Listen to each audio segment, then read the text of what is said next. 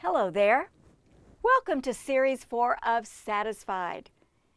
The Series 4 podcasts relate to the Profiles of Perseverance Bible study. I'm Melanie Newton, just an everyday kind of woman who loves the Lord and His Word. We've been learning about perseverance from the life of Joseph.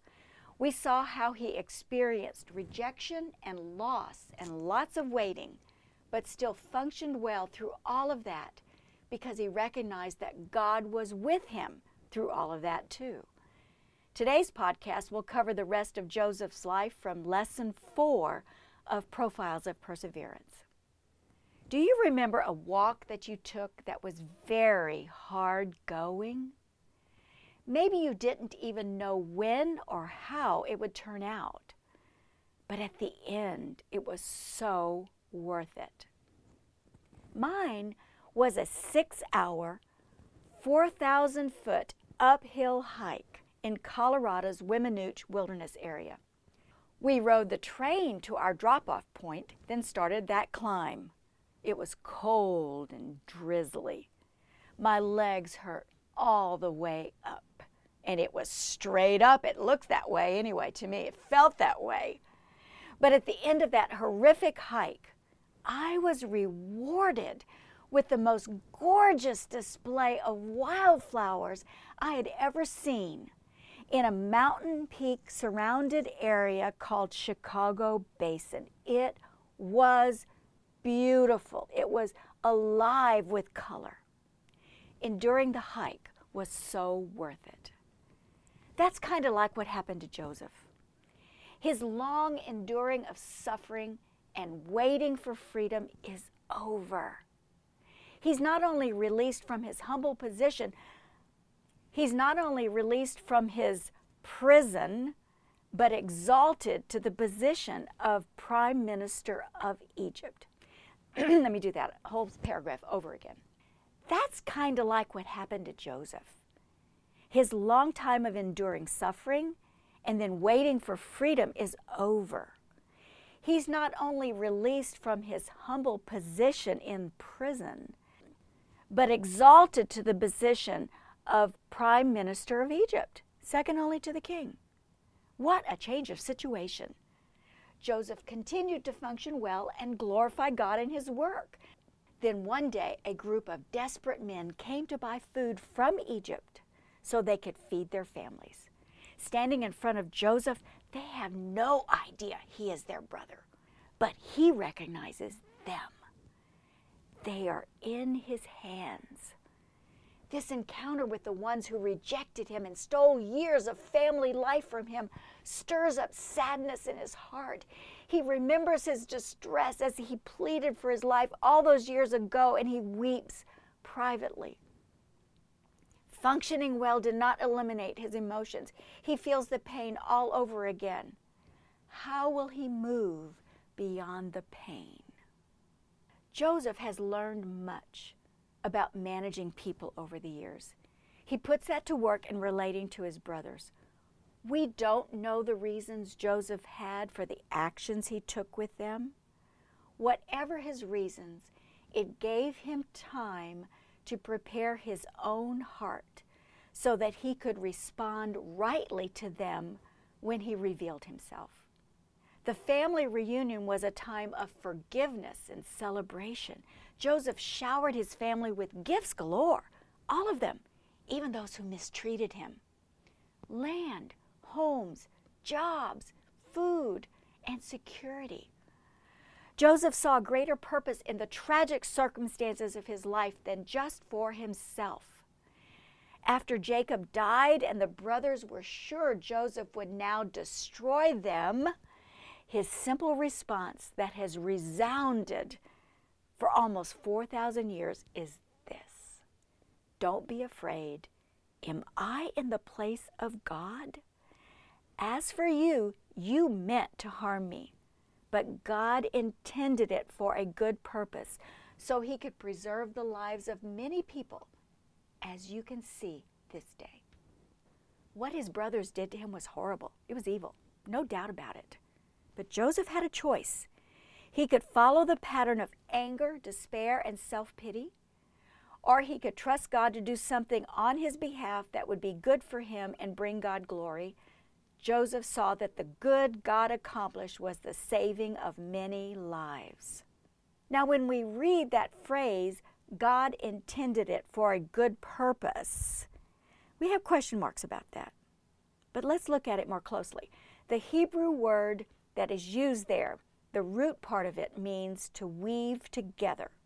God wove it together. He worked it together for a good purpose. Then our minds go right away to the New Testament in Romans chapter 8, verse 28. And we know that in all things God works for the good of those who love him, who have been called according to his purpose. The fact that God can work things together for good doesn't mean that those things are good. God is sovereign, and in his sovereignty, he allows human freedom, including the freedom to do evil. That doesn't make it okay to do evil. Joseph's brothers did evil to him. God did not do the evil. God's plan all along was to get Abraham's descendants to Egypt, where they would live for 400 years. He tells Abraham about that plan in Genesis chapter 15. God allowed Joseph's brothers to sell him into slavery, but God didn't do the evil. The brothers did. God took that situation and Joseph's faith walk with him and wove it to bring about his plan to save lives. God worked it for good, just like a weaver works in his weaving. That always brings up the questions, why does God let people do evil? Why doesn't he stop it if he is capable of doing so? The true answer to that is that he does stop evil all the time. God stops more evil than we will ever know. Every day he is stopping evil. You may then ask, well, why doesn't he stop all evil?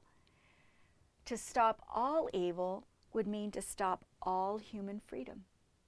The Bible teaches us that God takes our freedom and responsibility far more seriously than we do. People get confused in their thinking, and they want to have it both ways. Humans demand their freedom to do what they want to do. Then, when something bad happens, they blame God for letting it happen. You see and hear this every day, every time there is a tragedy. God lets humans be free and responsible for what they do. We can't blame God for humans doing wrong. You don't have to have an answer for all bad things happening. In this world, all will not turn out well. When we are with Christ, we will have the whole story. Until then, we need to know what to say and do when evil things happen. So I will share with you a few cautions of what to say and not to say when evil things happen, when humans choose to do wrong and hurt others. Ready? Caution number 1. Don't minimize the evil or the hurt. You can say to the victim of any violent incident, that was gross, black, terrible, straight from the pits of hell, and those people are responsible for what they did. But God is bigger and greater, and if you will trust him, then one day, whether in this life or the next, you will see how he fulfilled that promise to work that bad thing into something good. You choose what to do in the meantime. You can respond by faith now when things aren't ideal, or you can keep being the bitter victim. Caution number 2. Don't say, I'm sure God has a plan or purpose for this. Don't say that. It's enough to make people blow up at God. So delete that phrase from your file of words to give comfort in times of trouble. You can think it, and you know God will work out a purpose for allowing that to happen. But God didn't cause that evil thing to happen. So don't encourage people to be angry at God by saying that God has a plan or purpose for this, okay? Instead, say this: I don't know why things happen in the world. I do know that God is good, that he loves you, that you can go to him for comfort, and he will strengthen and help you. I know He is not finished with you and He has a future for you. Those things are absolutely true. Caution number 3. Don't say God's in control. So when a madman is killing people and you say, but God's in control, you're making God responsible for some evil person's actions. Don't say it. The truth is that God is sovereign over all of human history and what He allows or doesn't allow humans to do. But the evil is still evil. God is not doing it. The key is to trust God whether you understand it or not, and to believe that God works it eventually for good for someone. You just might not recognize it being for you. Caution number 4. Don't encourage revenge. Taking revenge is not ours to do. Revenge has no place in the gospel or in a Christian's life. In the New Testament, we are told not to repay anyone evil for evil. Do not take revenge, but leave room for God to enact justice. And He will do it. Justice will be done, whether in this life, through the legal system, or after death. But for now, Jesus calls us as individual believers to respond differently. Our instruction in the meantime is this, from Romans chapter 12. If your enemy is hungry, feed him. If he is thirsty, give him a drink. Do not be overcome by evil, but overcome evil with good. When we take revenge, that is being overcome by evil. So we must trust God to avenge the wrongs done to us in His time. So in conclusion, here are 4 points to remember about this issue of God working all things for good. Point number 1, we live in a fallen, wicked, cursed world with suffering, evil, and death. We live in a war zone, both physically and spiritually. It's a broken world. Point number 2, God has chosen from the beginning to give human beings the freedom to act. When someone asks, why did this wicked thing happen? Answer with, an evil human being did this. Don't discount evil. Point number 3, God promises to accomplish a greater good in and for all people who trust in Him, conforming us to the image of His Son. That's Romans 8:29. Suffering is one of His tools to do that. Point number 4, we live in the last days of the old creation, which will not be fixed until Jesus returns.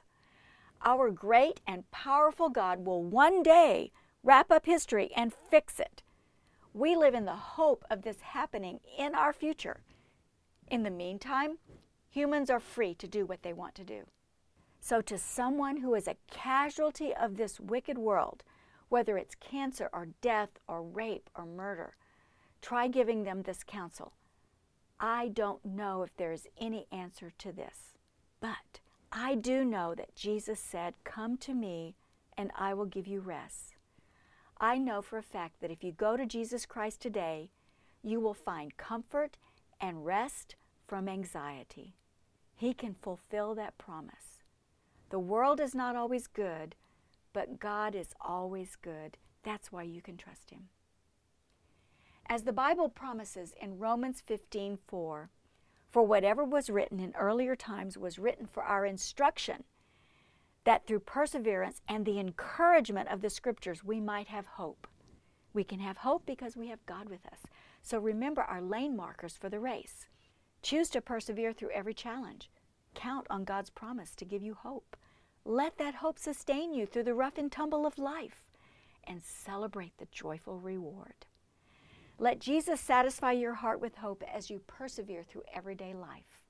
Until next time, I'm Melanie Newton, and this is Series 4 of Satisfied.